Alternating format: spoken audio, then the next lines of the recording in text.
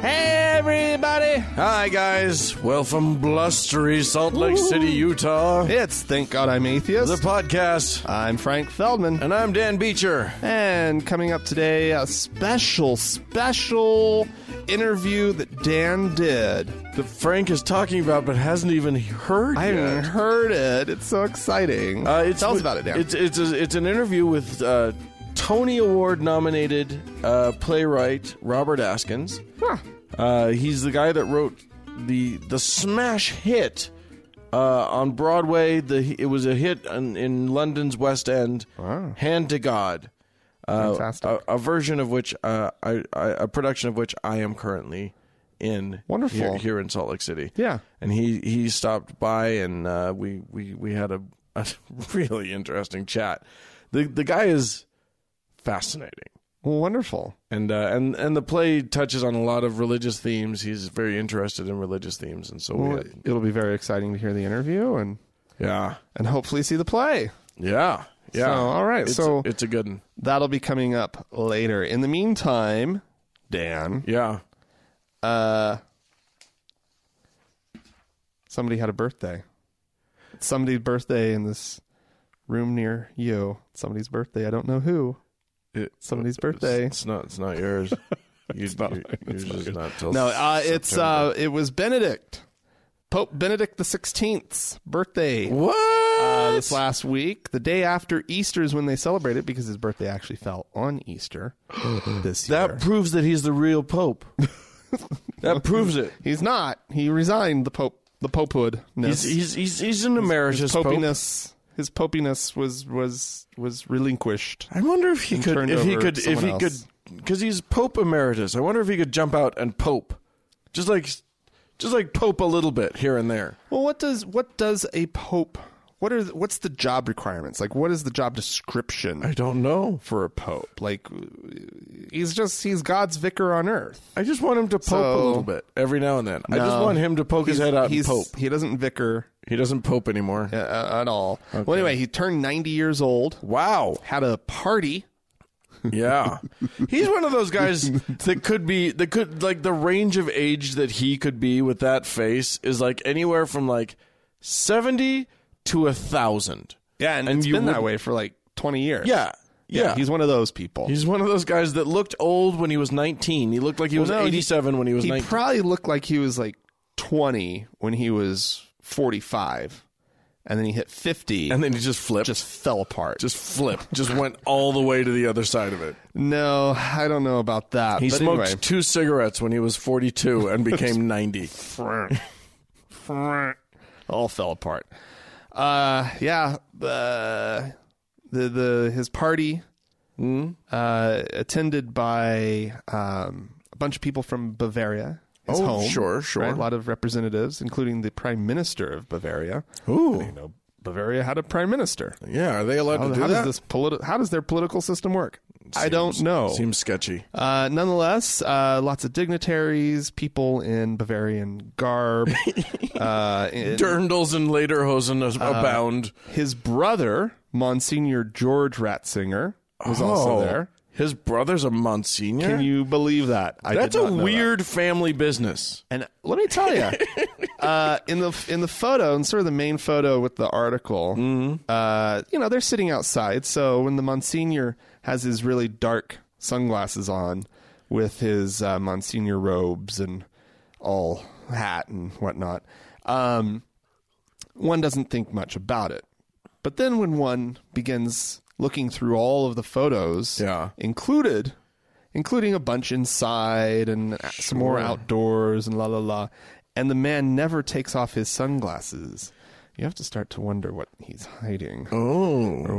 But anyway, apparently evil is also the family business. I think so, actually. Well, anyway, the article that I read made hay over the fact that Benedict enjoyed a beer. Oh dear!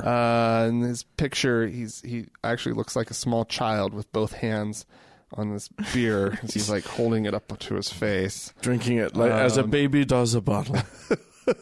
And also some fun details here.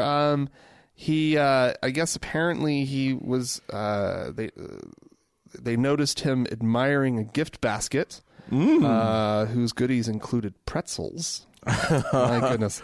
This man, boy, living it up at 90. Yeah. Pretzels and beer. Some Prada shoes and a nice... Probably, I assume some Oompa music with all these Bavarians around. I mean, come on. Cowbells aplenty. There really was no reason to bring this up. I just love... Benedict is one of those characters, you know, like... I've missed him. Yeah. He was just so... He's the person that, like... He's supposed to be the devil, but but instead they cast him, like Central Casting went the other way with him. Tried to put him in the nice guy outfit. It just didn't work. That's why he had to resign. They had to fire him and cast somebody else. Yeah, who lovable. Right. Happy grandpa. Yeah. Frankly, these two popes need a sitcom. I don't know how. We've said it before. I don't know how it hasn't happened. Talk about... Yeah, I mean, you got like your Jack Lemmon, Walter Matthau perfection. Oh, yeah. Yeah. Perfection. Yeah. Walter Matthau, of course, being old Pope. Benedict being angry Pope. Yeah. And then in comes Jolly Francis, who's all nice and everything, but a little fastidious and likes to keep the Vatican cleaner than... Yeah, except in this version, I think the grumpy one is the fastidious one. Yeah, we've gone Laurel and Hardy on this and sort of reversed it around. He's the... Yeah, happy-go-lucky Pope comes in, and grumpy Pope's like, you left dishes in the sink again. only mit ein German accent. Yeah. Why? You always leave, and I have to vacuum everything. Yeah. And then they have sex with each other. Because you know that's what was really going on with The Odd Couple, especially the TV version. Of course it was. Of course they were having gay sex with each other all the time. They were constantly cock-blocking each other with women. Right. Why? Well, that was part of the facade. Yeah. Yeah. They had to... Because neither of them wants to have sex with a woman. Right. Their beard. They had to have their beard, though. Yeah, so they'd have the dates. They'd ruin the dates. Right. They'd feign anger at each other and go have great makeup sex. It's the perfect setup. Yeah. We are talking about Jack Lemmon here. Yeah. Come on. Something Like It Hot. Nobody's perfect. You remember the end of that movie? He was into that role. Actually, he received a lot of criticism. Like, there were a lot of people who were like, Jack Lemmon enjoyed that role a little too much. If you know what I mean. Of course, the guy was straight. But yeah, well, whatever. But he did like a nice chiffon dress. He got into the role. All right. Well, since we're on the Pope bandwagon, I'm gonna keep us in Rome. Because when in Rome, meet the Pope. Yeah. Or don't. Pretzels and beer with the Pope. Here's the thing. So the the Trump administration has been talking about a trip that he's taking to Rome. Okay. And for the longest time, nobody was mentioning this religious guy that lives there. Like, it was just going to be a diplomatic mission, I guess, to the country of Italy. Okay. Without meeting with the Pope, which the last, 11 presidents have all met with the Pope at some point or other. Okay. Well, here's the dealio. I mean, I think we can all see now that if there's something that drives Donald Trump more than anything else in the world, much more than money, his drive for money, if it was for money, then he would not have started his stupid steak company or whatever. Right. The thing that drives that man, the thing that drove him to run for president, the thing that drove him to win the presidency at all costs, revenge. Right. That man will hold a grudge like nobody's business. Right. Well, Pope Francis said shit against Trump, if you recall. Yeah, about a year ago. He was like, anyone who would build a wall instead of building bridges is full of shit and blah, blah, blah. Right. And Trump got furious about it. Right. As he does. Because his other thing is his ego. Right. Yes. His fragile ego. His baby, his ego as tiny as his little hands. Well, Spicer has now announced, probably behind Trump's back, that they're totally looking into, that they're reaching out to have a meeting with the Pope. Of course, the Vatican then said, we haven't heard anything yet, but now they got to. Okay. So that's story number one. But really, I'm just using that as a launching point for story number two, because it gets me to talk about something else. Story number two is that recently, Bill O'Reilly was also in Rome. Yes. Met the Pope. Yeah. Basically on the day that he got fired from his job at Fox News. Right. Hours before. Yeah. No evidence that they actually spoke. No evidence that the Pope actually knew who the fuck he was. Right, because the picture I saw of this... Is it this picture it right looks here? like, yeah, that's the one. This is just kind of a big group meeting. This is not he didn't have a hearing or whatever you call it. An audience. No, with he the Pope. definitely did not have an audience. He was out in the St. Peter's Square, but in the special part of St. Peter's Square, like in the celebrity part of St. Peter's Square, the VIP, right? VIP room, back behind some velvet rope. Yeah, you're gonna get a handshake if you're in this section of the VIP. Is that a thing? I think so. You show up at a certain time. Yeah, you show up. I mean, the bouncer lets you in, and you get to meet the Pope. The Pope does the whole Wednesdays. Every Wednesday, St. Peter's Square opens up, and everybody can pile into St. Peter's Square. Lovely. Yeah, but then there's the cordoned off section where you get to meet him, and so Bill O got to meet him right as he was fired from Fox News of all places. Yeah. For being a D-bag. Yeah. D-bag is also getting tens of millions of dollars in the firing. Well, yeah. I mean, he was disgusting. their cash cow. Yeah. And to get rid of him, they're having to give back a lot of the cash. Right. They're okay. Here you go. Get out of here. Get out of here. Bye-bye. How is he, of all the smarmy assholes in the universe, how is he the cash cow? I don't know. Because, I mean, the guy was unwatchable. It was just, skin crawl. Not to millions of Americans. Apparently not, but man. Literally, 4 million, he had a 4 million share for the longest time for his stupid show. 4 million viewers? Yeah, that's what I mean. 4 million share would be a lot. Yeah, well, that would be like the whole world. Yes. I meant viewers. Whatever. TV lingo. Anyways, yeah, he had so, his consolation prize, at least he can cry into his millions of dollars and remember that time he shook the Pope's hand. He's a Catholic, ostensibly. So. Is he? Oh, O'Reilly. Yeah. Didn't even think about that. Yeah. So maybe now he'll turn to the priesthood, where he can sexually harass people all he wants. Well, and they won't fire him; they'll just shuffle him to another diocese. He might as well have a vow of abstinence. Apparently, nobody will have sex with him. So anyway, moving on. Well, it's you can have sex with Bill O'Reilly, or you can make millions of dollars in a settlement. I'll take the millions. Yeah, come on, Bill. Come over here, Bill. Billo, buddy. You can sexually harass me all you want. Yeah. Come and try and, except that he's not at Fox anymore. We'll see where somebody will pick him up. InfoWars. Alex Jones will get him. The Blaze will pick him up for sure. No, I doubt those two get along at all. No, of course not. No, former colleagues. Yeah. Him and Glenn Beck. Yeah, both fired from the same network. Right. It's perfect. That'll be also a sitcom where Fox News people go to die. 2 former anchors fired from the same network.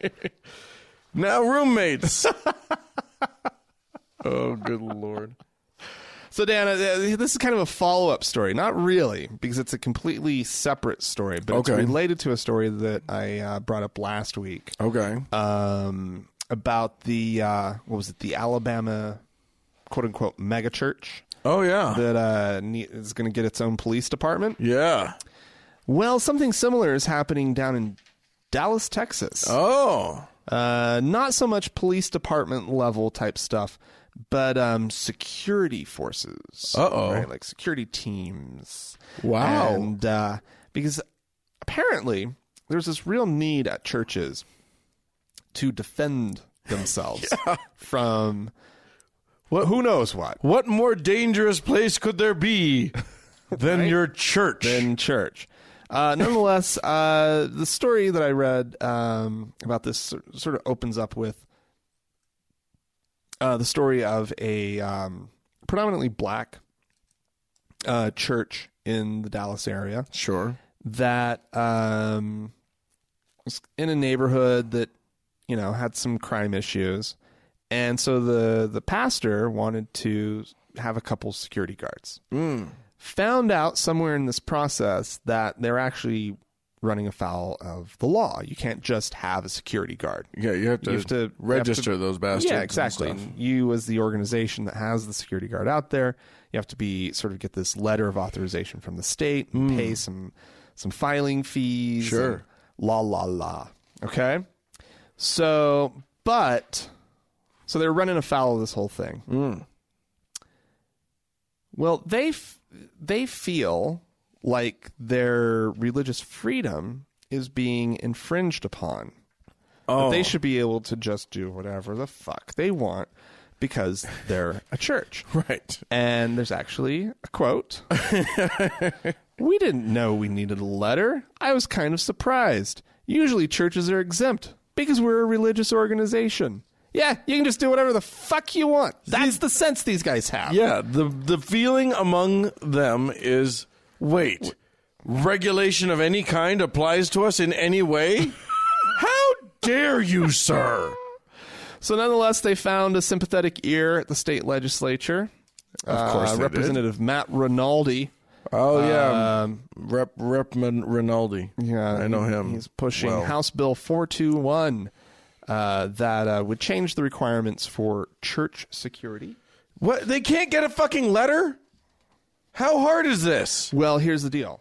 Because not only do you need the letter. Yeah. Okay, the way things currently stand, for a private, for a letter of authority for volunteer security teams, places of worship must pay a $400 fee and an annual $225 renewal charge. Volunteers must submit to background checks and training, but cannot carry guns. Only off-duty law enforcement members or security guards can carry firearms. Insurance coverage is not required. This, however, is unacceptable to the religious community. And so Rinaldi's bill would actually get rid of the $400 fee and the renewal charge and exempt churches from training, licensing, and background checks. Oh, my God. And allow volunteers to carry guns. Oh, my God. But churches would have to take responsibility for making sure they are licensed. Oh, my God. Well, I hope everybody in the churches feels a lot safer now. Welcome to how safe church is, with people running around with guns protecting you. And so they were already allowing these volunteer security teams to be functioning at like a level of training and whatnot that was much lower than what a private security company would have to like. And let me tell you something. I know people who have worked private security. Yeah. That level of training, that benchmark is already pretty low. Well, I think a lot of it really depends on whether you're allowed to carry a gun or not. No, I know guys who are like allowed to carry guns and everything, but they're getting like $9 an hour. They're not getting paid well, so they don't. Yeah. Well, you don't get the cream of the crop. Nonetheless, this should defend these churches, and in the event of an actual incident, it's always good to have sort of lesser trained security folk who are just going to open fire at anything that's moving.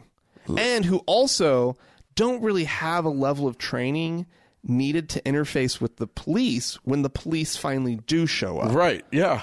So it's great on all counts. Yeah. This is an awesome bill. You know what? I'm going to do a TGIA public service announcement and just say that, ladies and gentlemen, if you're in the South and you go to a church and you're an atheist, that's why you listen to the show. But you go to church because, mom wants you to go to Easter service or something. Right. Don't start a ruckus. You will get shot.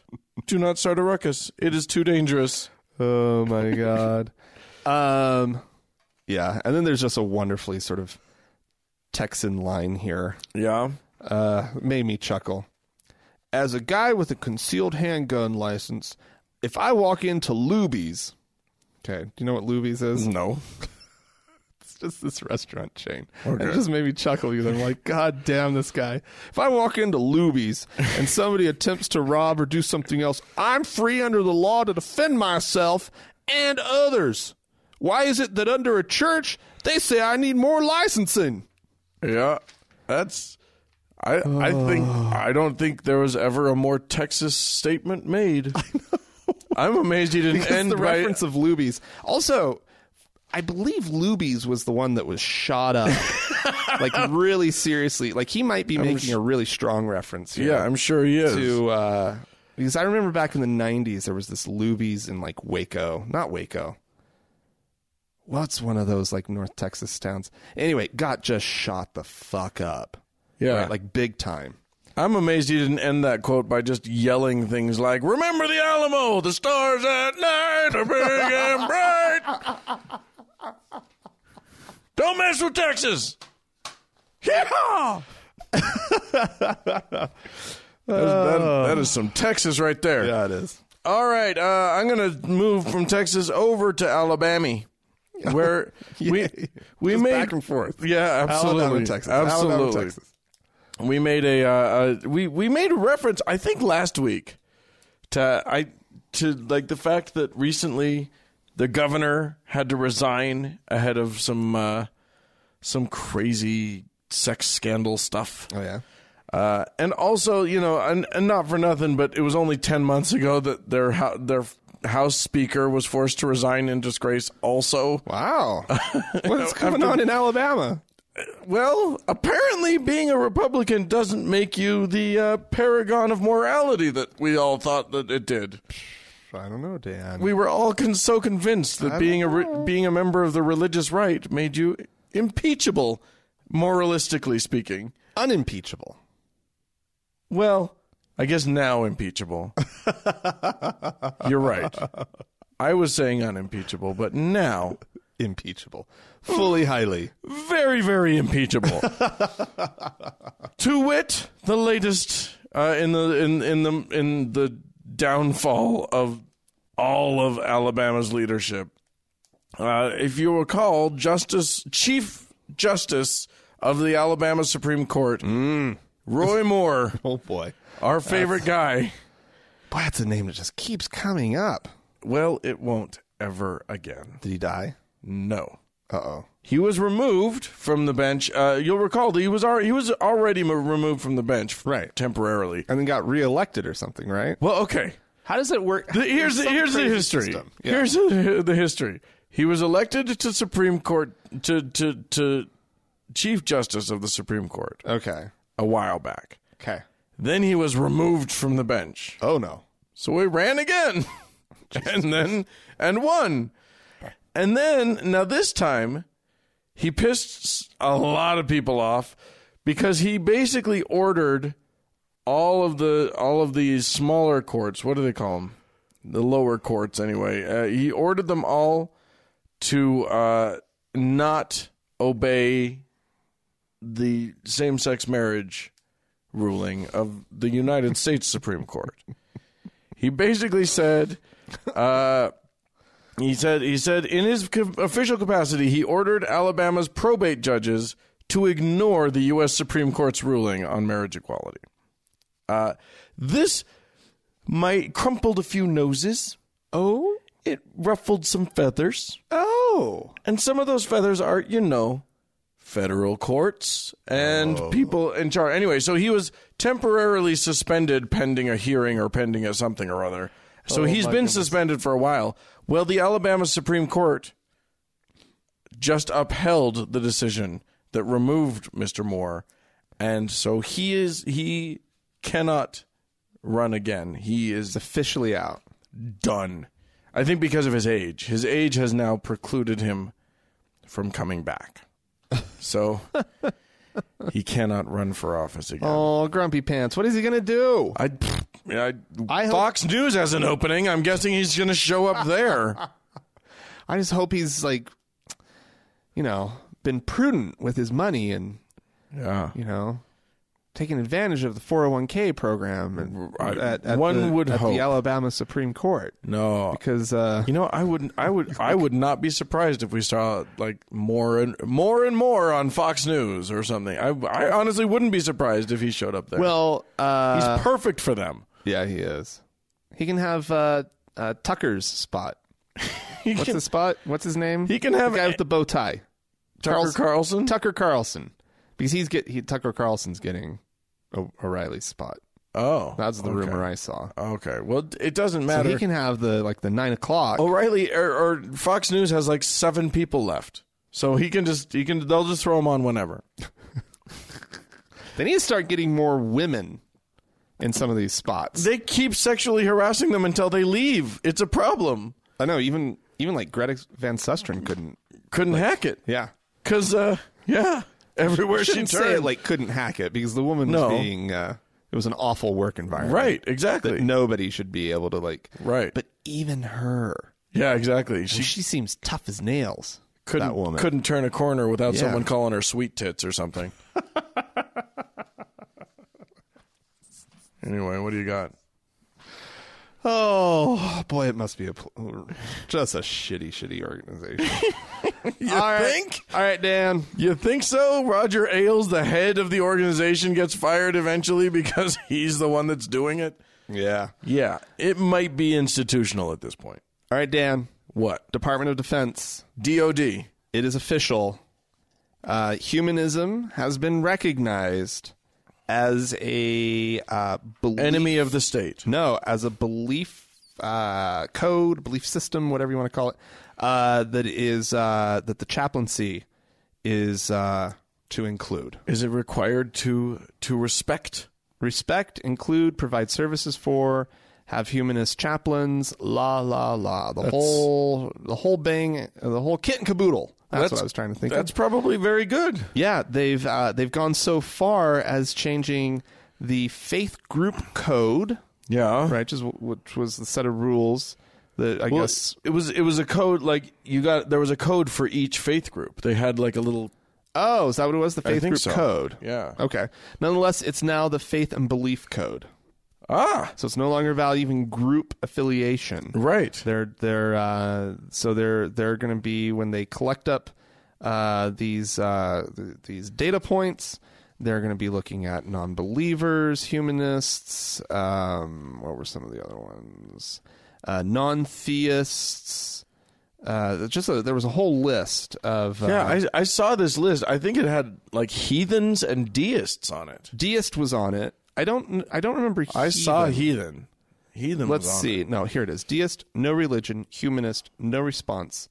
Well, they added. Oh, and then it says and others. There was so like this is not 100. a comprehensive. There was like 100 list. different things. Okay, so nonetheless, they've done a nice little. I don't know if it's called an overhaul, but they've really adapted to the realities of American life at this point. It's interesting because this does.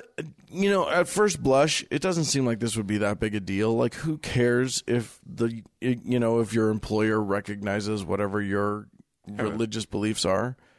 But when you could die in your employ, and they could just throw you a sort of non-denominational Christian ceremony, funeral, which is what they did for anyone who didn't qualify for one of their sort of standard things. Right. Fuck you. Yeah. Well, this is actually interesting because another article that I read this week that I chose not to go into actually had to do with some new polling, some new research on the number of the actual real numbers of atheists in the United States. Oh, shit. I was going to do that story, and then I lost track of it. Yeah. And so, that was amazing. Basically, and I'm not going to get into, the methodology that they used, but they did a new poll, and they were able to, compare their numbers and again, I don't fully understand how they did it, but their findings are that like if you look at like the Pew reports and whatnot, right, that show like maybe like upwards of 12% of the country. I think was the number. I didn't even think it was that much. Maybe 10%. I can't remember. Are you saying are atheists or are sort of fall into this like non-believer, unaffiliated group? Okay, right. Basically atheist, but like atheist, agnostic, non-believer. Like right. it's not just atheist, right? And I think that comes in around 10 to 12%, something like that. They're saying that it could be at least double. Well, what they're saying, like 26% was the number I saw. What I read was that it was like very likely that it was over 15% atheist. Yeah. Because when you don't use that word, that word is the thing that people are afraid of. But when you just say, "Hey, do you believe in a God?" Right. Or do you believe that there is no God? This was a little. We may be talking about two separate things. No, we're talking about the same thing. I mean, what they did. I got into the methodology of the thing a little bit, and it wasn't like it was comparative surveys they ran. Anyway, this is in the weeds of how this thing was working, right? And I don't want to go there. But the thing, but the thing is, that it's the word atheist that becomes the poison that people don't want to cop to, right? And when you ask in a different way. Right. It turns out that they can project with what they claimed was like 90-something% certainty that over 26% atheist or non-believer was like 0.8. Was where they were, so 80%. Yeah, and certainty. but it was like 98% certainty that over 15% or something like that. And so what this really boils down to is the importance of coming out. And being willing to just say it. Say the word out loud. Because let me tell you, when the gay community finally said, you know what, repercussions be damned. Family repercussions, problems with my career, whatever, this is more important. Me being true and honest about who I am is more important. That's when the gay rights movement really took off. Well, I also think we need to encourage people. It's the numbers. It's people knowing an atheist. It's people knowing But I also think that there's something to be said for finding a way to encourage people to feel safe saying that word. You know what I mean? Because there are lots of atheists who don't even realize that that's what they are. Right. But that's my point. With the importance of coming out is that the more people that have come out, the more times you see somebody at your office or in your neighborhood or wherever, or on TV, wherever it is, who is owning it, and they're still okay. Yeah. Right? They're still alive. And maybe there's still a little bit of stigma, but it's more just kind of everybody starts getting more used to it. Yeah. Right? And there's going to be a critical mass at which point people just feel safe dealing with the stigma. Yeah. And then it snowballs a little bit more, and then there's really no more stigma because a quarter of the country agrees with you. Right. And the safety in that, like the safety in being gay at this point, when the numbers are nowhere near that. No, like not even close. Gay is less than 5% of the populace or something like that? Or 8 or something? Somewhere in the single digits. Single digits. Right? And way more non-believers than there are gay folks. Yeah, and look at how powerful the gay people have become. Unbelievably powerful. There's we got what we wanted. You got parades. Yeah. Everything. I know. Everything. We snuck it in right at the perfect time. Can you believe it? You took down gay marriage would be happening right now, let me tell you. The gays took down Roy Moore. The great and powerful Roy Moore. Nonetheless. Yeah. That's out there. Yeah. But also we kind of stayed on that for a minute. I wasn't planning on going there. But this whole thing, it brought up something that's been on my mind for the last few weeks. Just something that's been kind of festering a little bit. Okay. Which is, in my mind, there's this question of being a non-believer in the military, putting your life on the line, right? For hopefully this bigger cause that you truly believe in, right? But what does it mean to die? What does it really mean to die for a nation's cause? Right? In this world, as I wouldn't put myself out there.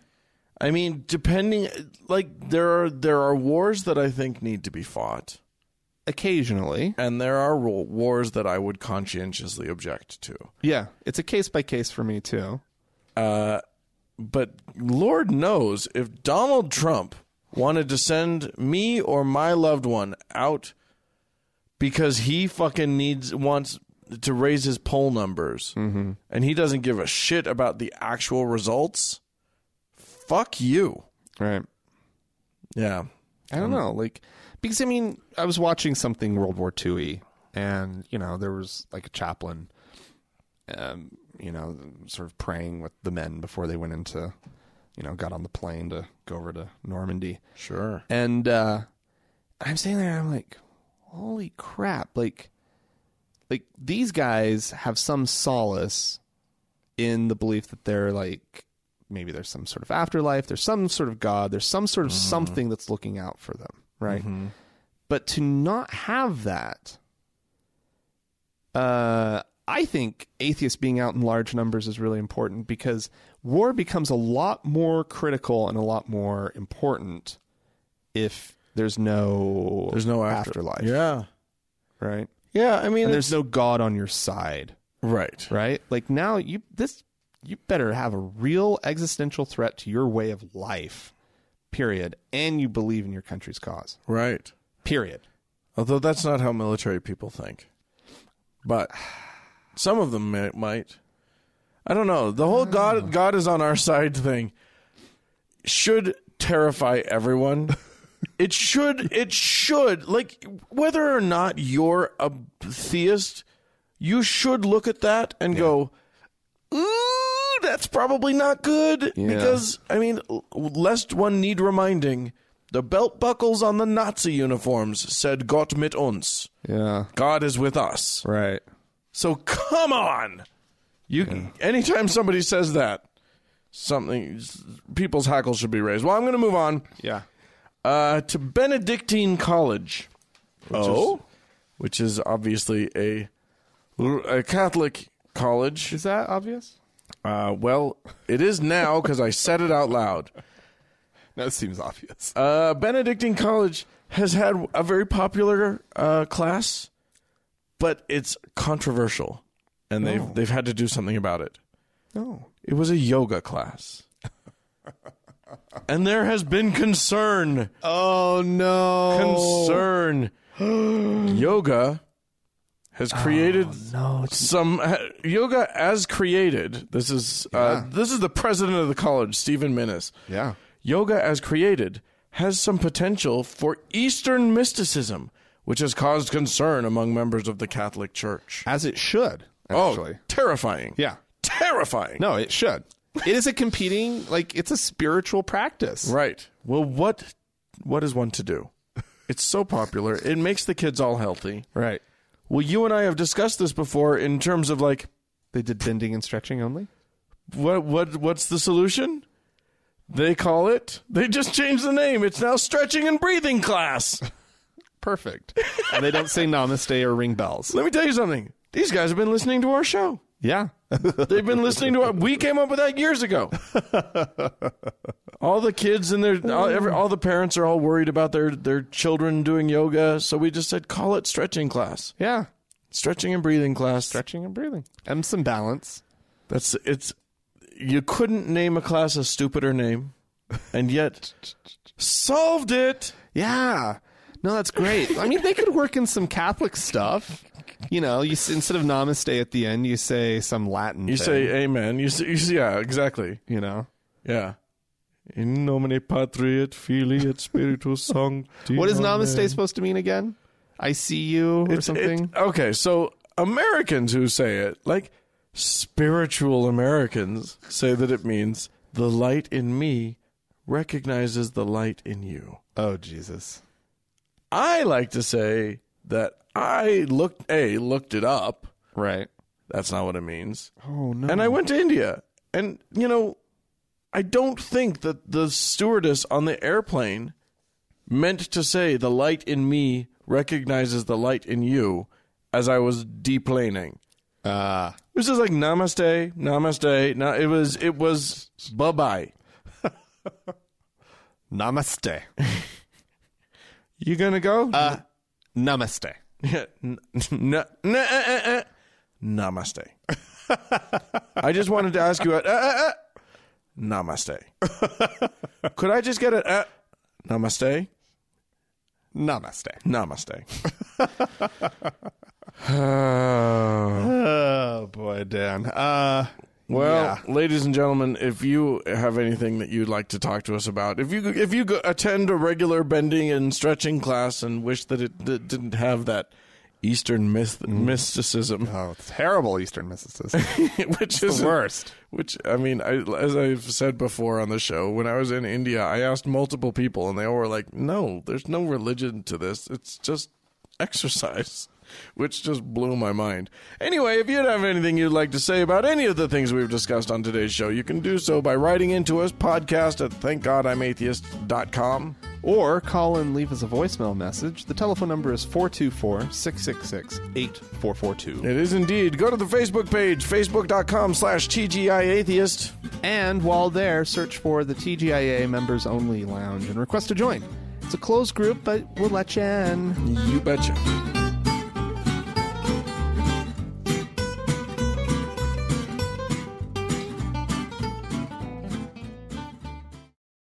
So, Dan. Yeah. Who is this? E.W. Jackson. And who the hell is he? This is a new one. I don't know who this guy is at all.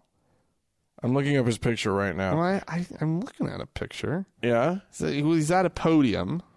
He's a flag pastor, Earl Walker E.W. Jackson Sr., American conservative politician, Christian minister, and lawyer in Virginia. Oh.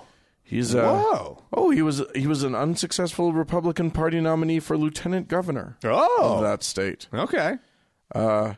He's got some opinions on how the world works and what there is. And he has some shocking revelations. Yes. All right, well, let's listen. This guy could erupt into an Islamic jihadist, it seems to me, at any moment if he's walking around the street telling women what they can and cannot wear. Folks, religion is one of the most dangerous things in the world. Religion is. Now, some people say, exactly, that's why Christianity is so dangerous. Christianity is not a religion, folks. Christianity is not a religion. Christianity is a relationship of God's people with Him as Father, Jesus as Lord. It is a living relationship. We are indwelt by the Holy Spirit. And we live and breathe and have our being in Him. It's not religion. It's reality. Oh, my God. Here's what I'd like to ask EW. No. So you're not going to be fighting for the religious rights of Christians anymore. No. Right? Because we can let go of that fight. It's not a religion. It's not a religion. You don't have any religious rights. Yeah. You don't need to worry about the rights of Christians. It's not a relationship, Dan. It's reality. It's a relationship. It's a way of life, really. More than being anything religions. Because there's nothing more dangerous than just religion. awful. Religions are super dangerous. Thank God he's not part of a religion. And therefore, his institution needs to pay taxes, doesn't it? Let's do it. Let's get him signed up. Or if it doesn't need to pay taxes, at very least he needs to report all of his finances. Yeah. Because it's not a religion. Right. Yeah, he can. Okay, maybe let him still be a nonprofit, but you have to go through all the nonprofit stuff, all the nonprofit nonsense. Someone should tell the IRS he's not part of his. Isn't a religion. Well, send him the clip. Right? It's perfect. It's perfect. Well, we had some folks write into us, indeed, and call into us. Yeah. Phil wrote in. You and I had talked a little bit about places that are that would for secular reflection. Yes. Because and museums, libraries. Yeah. Places that we can sort of experience the grandeur that we would feel in a cathedral or a Mormon ward house. Yeah. Phil wrote in to say, "Dear team," I guess that's us, "the desire for places of secular worship that you alluded to on your last episode reminded me of my favorite book, Religion for Atheists by Alain Botton. An amazing attempt to lay a framework for atheist spiritual activities. I love you guys. Thank you for everything." Yeah, we talked about that book early in the series. Yeah, like when it first came out or whatever. Maybe. Yeah. I remember that now. Well, neither of us read it. I think I read it. Did you read it? I think I did. Okay, I didn't read it. It's probably sitting on my bookshelf at home. Yeah, I think I do object.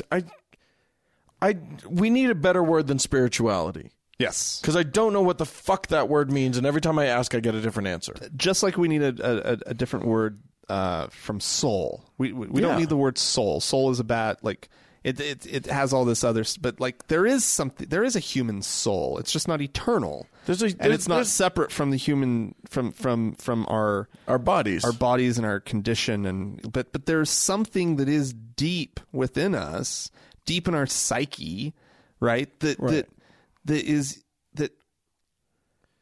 ponderous, and that's how do you even describe what it is? But there's something there, again, not eternal, right? And also, I feel like there's something. I feel like it's all. There's no need to separate that sense of connection that we feel to our fellow humans, right. That sense of awe at the universe. Right. There's no need to separate that from our brains. No. That lives in our brains, and that's fine. There's no there's no ghosty thing sort of wandering around. No. That goes on after we die or whatever. But it's brains. We've got these great brains, and they have all of this stuff in it. And I would love it if there was a word like soul and a word like spirituality that could sum these things up without all the baggage that without comes with those the words. Religious sort of baggage. Yeah. But anyway, great. Yeah. Alain Botton. Yeah. Alain Botton. Blah, blah, blah, blah, blah. Do you want to play the voicemail? Yeah, let's take a listen. This is apropos of nothing that we've brought up in the show recently. And it's really just a question from a listener. And so I'm just going to play it. Yeah. Hi, Frank and Dan. This is John from West Georgia, drunk again. And I really appreciate y'all's podcast. I really enjoy it. And I was hoping that somebody in the atheist community, maybe that could hear this, or maybe that you or Frank and Dan might know of any kind of alternative to AA for people that don't believe in bullshit. And I really appreciate it. Thank you, guys.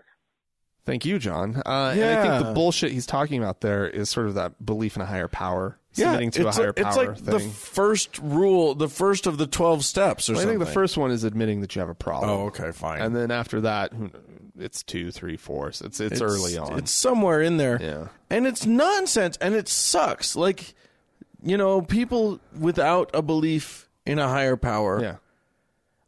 There's the thing about AA. And AA tries to make space for it by saying, right. you interpret this however you want to interpret this. It's going to be the group that you get in with. Right. But also, it sucks because AA is the organization that's basically everywhere. Yeah.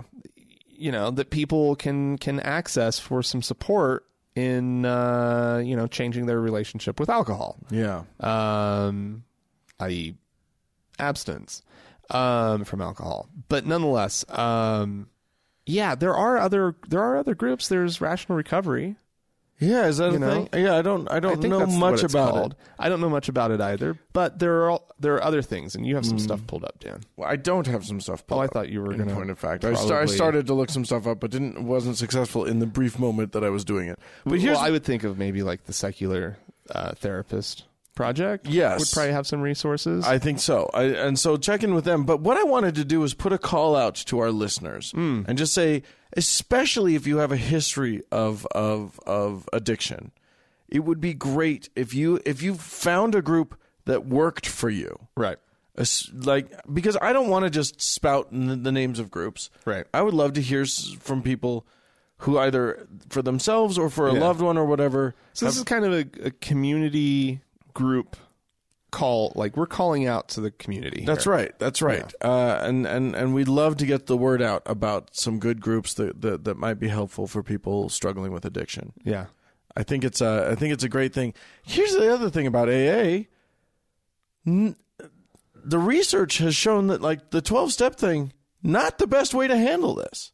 There's new research that's talking about that there are much better modalities for handling addiction. Oh, really? But I don't know what they are. I am not educated on this. Someone out there is much more educated than we are. So this is our call. Please write into us, podcast@thankod'imatheist.com, and let us know what you got. And thanks, John, for putting the question out there. Yeah, absolutely. Lars wrote into us. You recall that we did a story about the lady in Sweden who wanted to be a midwife, but in Sweden, part of that is doing abortions, right? Yeah. And so she objected to that and then couldn't get hired. Right. Because it's part of the job description. She's refusing to do the whole job description. Right. Although I think we reported that she was fired or something along those lines, that she lost a job. I don't remember that. Well, here's what Lars said. Thank you for an immensely entertaining podcast. I thought I should fill in some missing pieces in your coverage of the Swedish midwife. She didn't lose her job. She never had it in the first place. She arguably well aware of what the role of a midwife entails in Sweden, went through a multi-year education to graduate. She got her education supported by the Swedish education system, i.e. no tuition fees. Oh, wow. Which, in Sweden you can get nice and educated for free. Right. And then she applied as a midwife and was turned down due to her stated unwillingness to do the frickin' job. This is an interesting point that I did not know. She's economically supported by the Alliance Defending Freedom, which is an American group, who's also picking up the substantial legal tab for this adventure. She's taking this to the European Human Rights Court after losing the Swedish legal system. Oh, boy. So she's sponsored by an American far-right Christian anti-abortion organization. Great. Of course she is.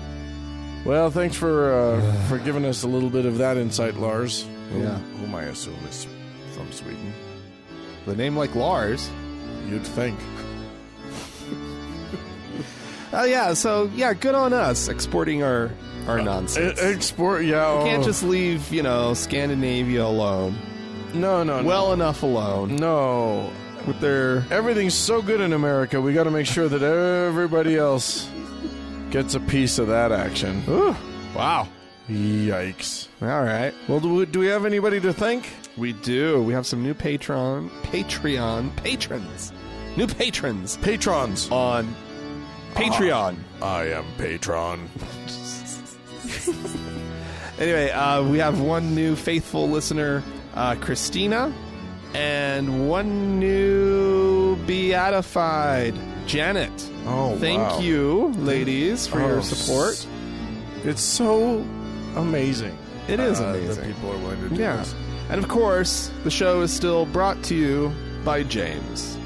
Our Lord and Savior. Our dear, dear Lord and Savior, James. In the name of the Father, and of the Son, and of the Holy... Not Spirit! Brain. The Holy Brain. Amen. Amen.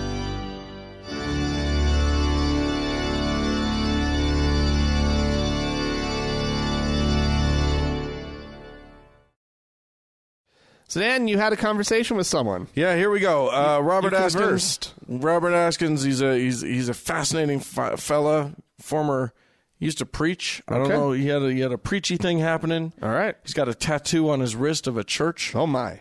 A little iconographic thing. Okay, well, and here we go. I'm gonna press play.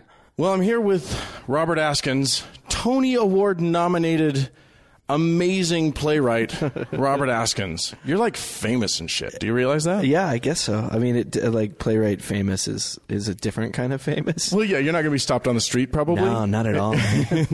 Which is good, probably. You also like people will be at your show and not know it's you, and so you can like go into the bathroom and hear him talking shit. So that's really valuable as that's a awesome. as actually, a creative human. That's some sneaky it's really shit good. right there. And then you like whisper in their ear, "I'm the playwright. I wrote that shit. Fuck you." You put your finger in their ear. Right? Yeah. That's how you get nominated for a Tony. That's how you get it. It's a cutthroat world out there. That's what's up, guys. It's tough. Right. So here's the thing. I've had like, important religious people and important scientists on my show, and I've neglected the arts entirely, which is some bullshit because I'm like awful in the arts and stuff. Well, I'm happy to break your artist cherry. I know you're totally popping it right now. Yeah, man, you're blowing my mind. Yeah. So here's the thing. You wrote the play Hand to God, which is just real story. All kinds of acclaim all over the country. Yeah, man. Being produced every which where. Yeah, the struggle's real. Probably, I mean, I would say, now you can correct me if I'm wrong. The best version of it is probably the one that's playing at Salt Lake Acting Company right now. Absolutely, 100%. Like, you've never seen a better version of it than the one that's here, Not right? at all, man. No. It's almost like I dreamed you all. Right? So anyway, listeners, some of you know because I've talked about it that I am playing a role in Rob's show here in Salt Lake City. So that's our connection. That's how we know absolutely. each other. Are you pleased with what's happened with your show? Absolutely, man. Do you mean a larger sense or a smaller sense? I mean all of the senses, man. I think it's amazing. Like I write a little bit here and there. Yeah. What is it? How did it feel when you found out your show was going to Broadway, man? That was actually sort of a relief. Yeah. Because I think like I actually don't know what people think getting those big calls is like. Yeah. Do you know what I mean? Because it's not like. That's why I had to ask, because I have no idea what that call sounds like. It's not like you send it off to like some anonymous human. To Broadway. Right, exactly. And then Broadway's right. Oh, you're famous now. Broadway. Get Mr. Askins the standard rich and famous contract, Your please. limo's here. You'll now move into the plaza. It's not like that. It's like, it's a struggle, right? Yeah. The producers start coming you get it, you get the good review. And you had the show off Broadway. We had it off. Right. Our original run was in a 78-seat theater on the second floor of a building in Hell's Kitchen at 52nd and 11th Avenue. Nice. And it's so far over there, it literally takes 20 minutes to walk from the train. Wow. And it's a great theater and a lovely theater that was started in the 60s when people were giving away spaces for like $1 a year. Right. But the theater had fallen on hard times, whatever. And I got there maybe, probably 5 years before and was just sweeping the stage and getting coffee and that kind of shit. And I wrote plays until, one of them was good. And so, like, it was a thing because the theater had not had that kind of attention in a very, very, very long time. Yeah. And so we did the show, and like the members were the first people to come because it's a membership theater. Yeah. And they would come out like crying. They were so happy. And then the reviewer came, and it was a third stringer from the Times. Wow. And then somebody's agent, my director's agent at the time, called the Times up and was like, no, you need to get Mr. Charles Isherwood down here. And so Isherwood came and gave us a good review. And then which means everything in New York. Oh yeah, the Times Review is like everything. That's everything. That's nuclear right there. Right, absolutely. It took it to the next level.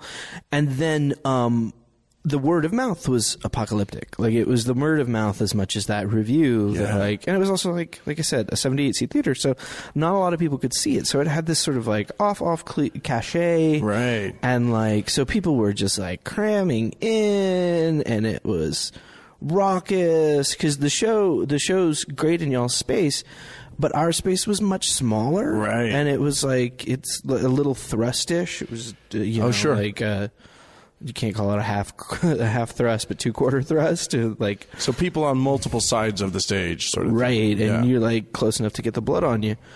And so people were losing their shit, and then the Broadway folks showed up, a couple of them, and the gentleman we ended up working with, Kevin McCullum, had produced Avenue Q. Oh, right.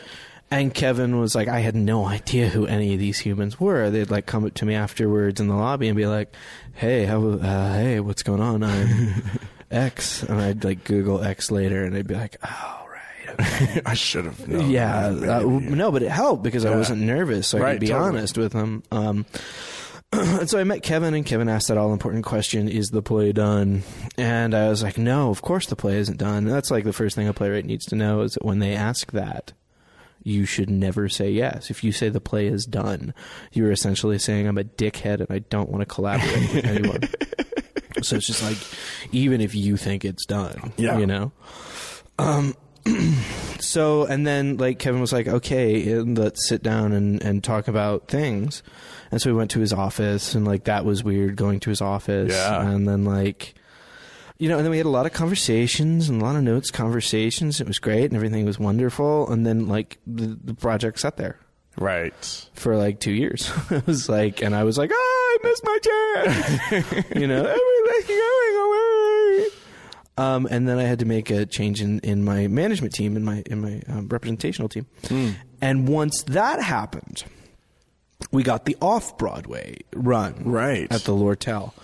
And the change from 78 seats to 199, and the change from a semi-thrust into a proscenium, and the change from a primarily younger audience to a primarily like middle to older audience. Right. And then we did a lot of work turning it from sort of like light farce is not the right thing to say, but toning down some of the farcical elements and bringing up some of the more emotional and disturbing elements. Right.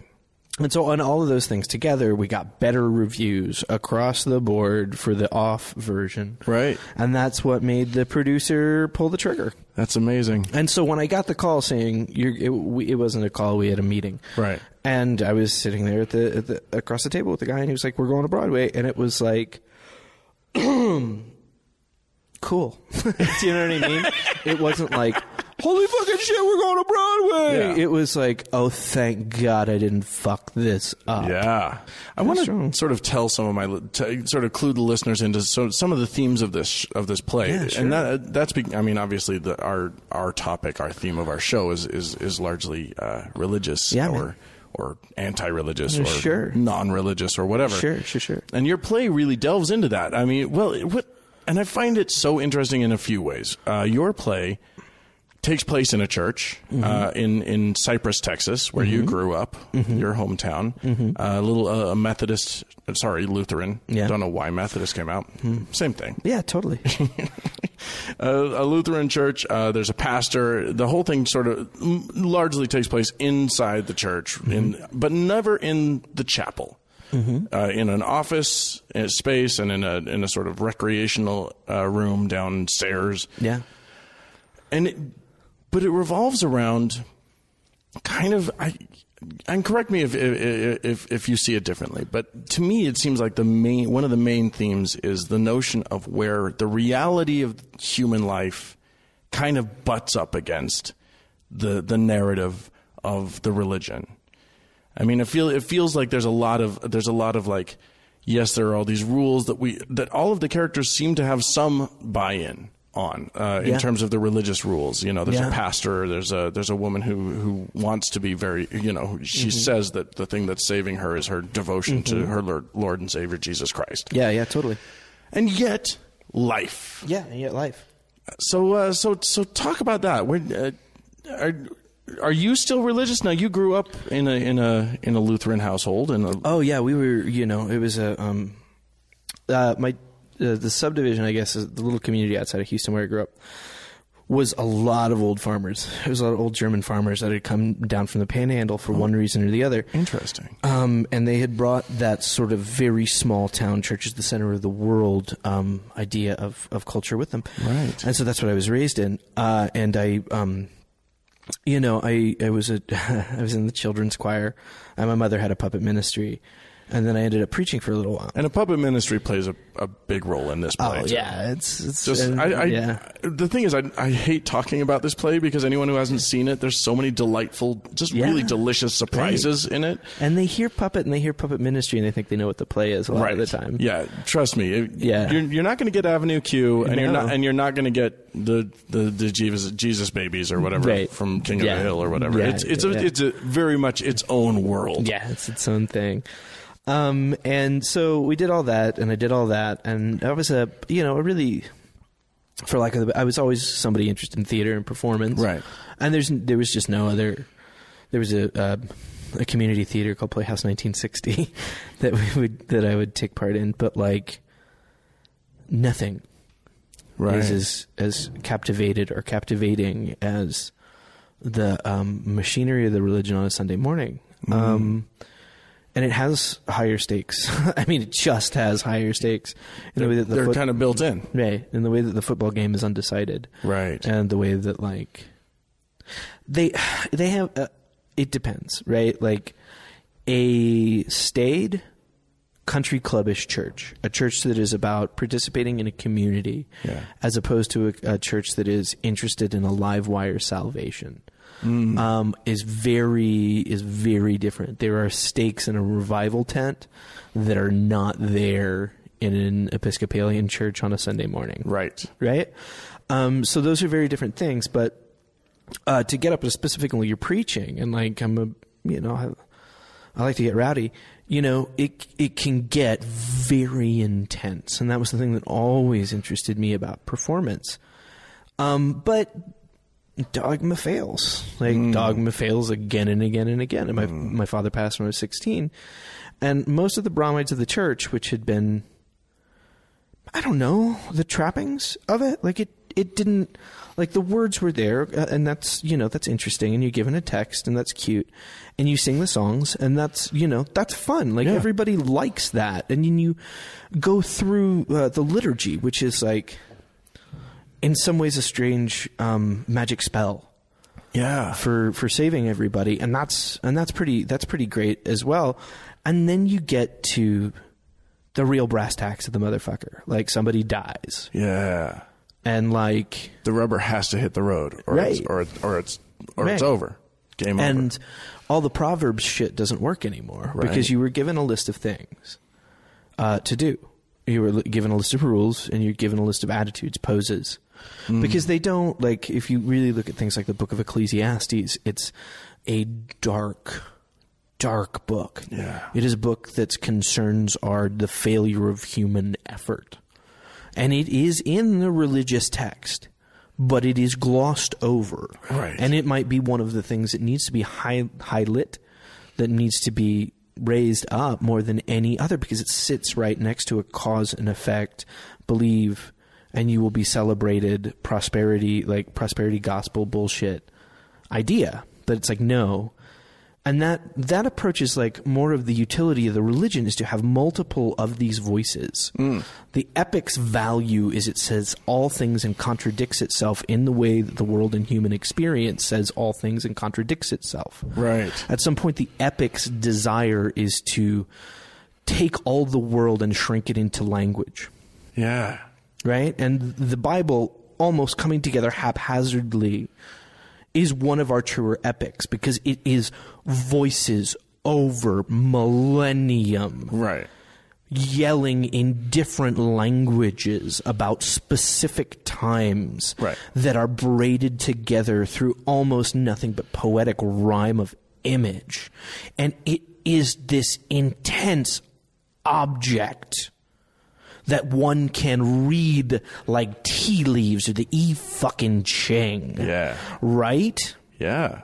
But then, you're a kid and your dad dies, and you've got idiots, like really, really stupid men who have, grown up in a specific religious tradition and a specific, American brand of Christianity and a certain, like, seminary instruction, and they're saying God has a plan for everyone, and you're like, you can go fuck yourself. Right. You have nothing to say to grief.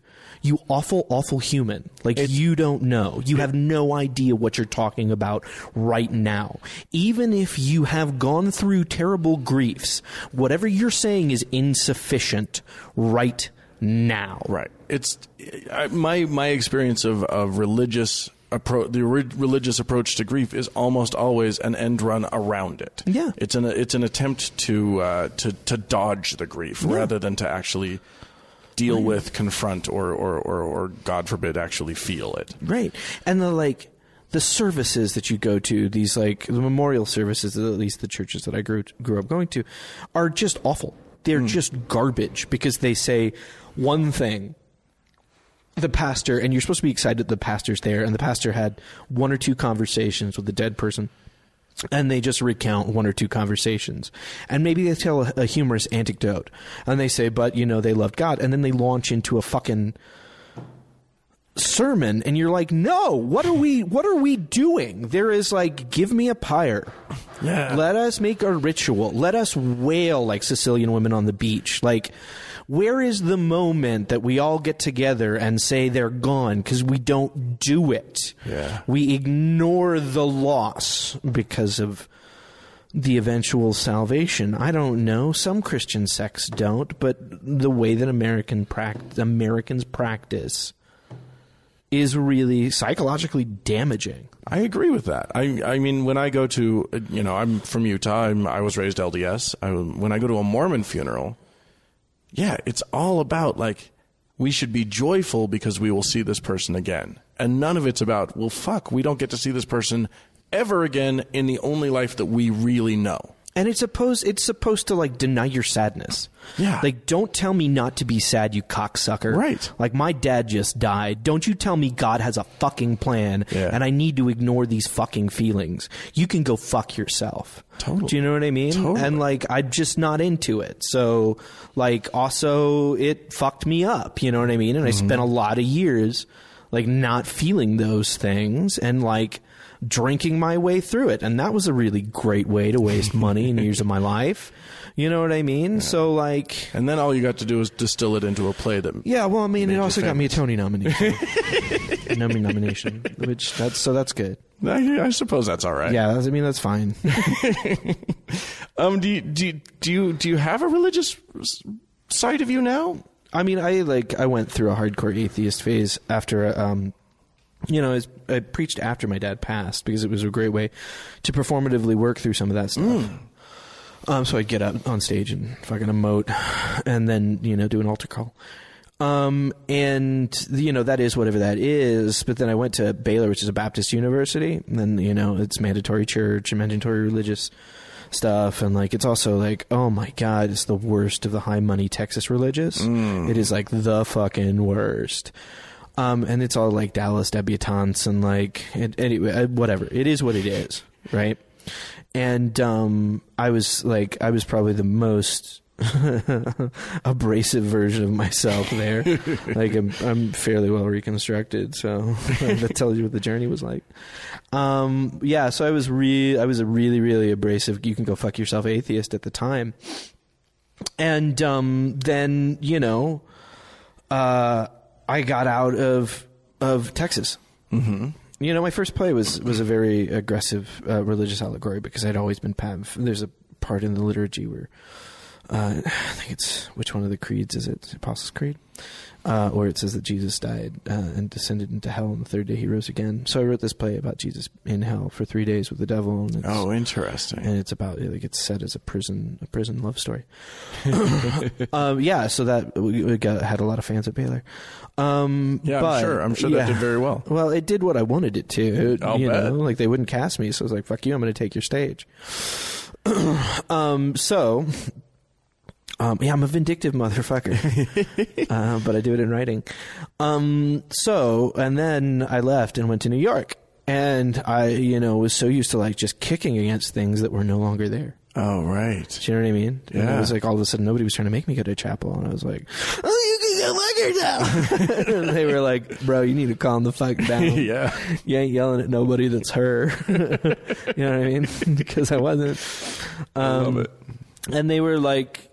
So the thing changed, and you had space. to be whoever you wanted to be. A lot of space. And I got to thinking about it, and I got to think about sort of the comfort elements. You know, I got to think about, like, the importance it has to my mother and to those small communities when there's nothing else. Yeah. And to, like elements of comfort in the songs, an element of comfort in some of the proverbs. Just because they failed me didn't mean they failed everybody. Right. And I sort of got to this place, and I'm there recently, and it's less... The anger on the events of my youth, specifically those events, are still there. But the fascination with what it is has taken over more and more, and just sort of delight in how bizarre it is. I'm with you, man. That's right? Where the juice is, right? Right, and like almost like I want to know why. Like, why is the wrong word? Like, I'm interested in the way that the false changes the real. And I'm interested in the way that the story that we live in changes the actual reality around us. I love it. Because that's number one, it's sexy as fuck. Yeah. But number two, it's also what we do in a hyper-narrative environment. Like, we are constantly changing the shape of the world with the stories we're telling about it. Can I? Yeah, bro. I'm going to circle back to the play itself. Yeah, because one of the things that I love about your play is that, you know, the temptation for a lot of playwrights or a lot of writers who are reacting as you have against a religious upbringing and sort of the bullshit of religion. You don't slam religion in this play. Oh, hell no. I mean, I suppose a religious person could see it another way, because you sort of bookend it with two monologues that sort of tell a narrative that implies that, you know, Jesus and the religion was sort of a man-made creation. Yeah, I think a lot of really smart religious folks don't hate that, though. Right. Sorry, go ahead. But a lot of less smart religious folks totally hate that. Yeah, totally. But you've got a play that it takes place in a church, involves sex with a minor. Yeah. But not the pastor. That was an interesting choice. Yeah, totally. I kind of liked that. But it involves, you know, sex and sort of debauchery, or what you know religious people would consider debauchery. Never once does it say the church is bad, or the church is wrong, or this is the fault of the church. No. It says that the church might have some complicity, or in sort of pushing people in the wrong directions or something. Yeah. But I think that's fascinating. Was that a conscious choice, or did this flow from you just as you were, and that's just sort of where you happened to be? I think that the choice specifically not to make the pastor a villainous character was very specific. Was like I'm just not. Also, I've seen that play. Yeah. Like, I know villainous pastors, and we have more than enough narratives about, you know, fiddling priests that we don't. I mean, we get it. Yo, little boys get touched, and like that's a fucking tragedy. But that's not my point of contact with the thing that is called religion. Right. I want a thing that is true to my experience. Yeah. And what is true to my experience is that there were a lot of people who tried to love on me. You know? Yeah. And including my mother and, you know, people in the church. And like, as much as I have anger at a lot of them, like a lot of them are really genuinely trying to do the best within the time and place that they are. Yeah. And that to me is like, good is impossible. Good is impossible. Like, in this world, number one, to know what it is. Number two, to do it. Number three, to do it effectively on a large scale. Right. So when humans undertake that project of goodness, it should be honored from a sincere place. The motherfucker who's trying to put your money in their pocket, suspicion. If you fucking little kids, suspicion. But there are humans that are genuinely inside the machine trying desperately to make it do its fucking job. Right. You know? And though they may be thwarted by the problem that is hierarchy, though they be thwarted by the thing that is time and a misunderstanding or a culture, they are trying to do good. And that must be honored at some point. Preach. Yeah, boo-boo. I like it. I'll do it. Man, so one other question. So you've seen productions of this play now all over the country at this point. You're in Salt Lake City. Yeah, man. Did you see I'm aware that there was a production in Houston, which is right near Cypress, which is totally. That's sort of your home turf. Yeah, man. What did you think of like how did Houston respond to your view of them? I mean, like, I think, I mean, there's a lot of things to like factor in and talk about because it's a success, right? Yeah, and theater goers are by and large a self-selecting crowd. Right. Do you know what I mean? Like, we're not gonna get like my mom's pastor. Right. Do you know what I mean? And the Mormons didn't come to Book of Mormon when it came here, so right. Yeah. Which is not to say we don't have religious folks coming. Sure.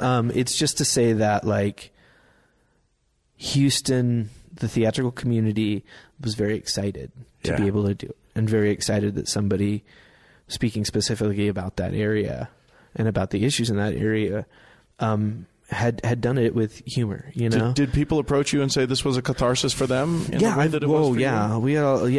a lot of humans that have like seen the show and been like, oh wow, this is true to my experience, or like, you know, my dad died, or I was in a Christian puppet ministry, or fuck Jesus. Like, I get it's a great thing about like the play is like, not to say loose enough, but the play like is fighting didacticism actively in every scene.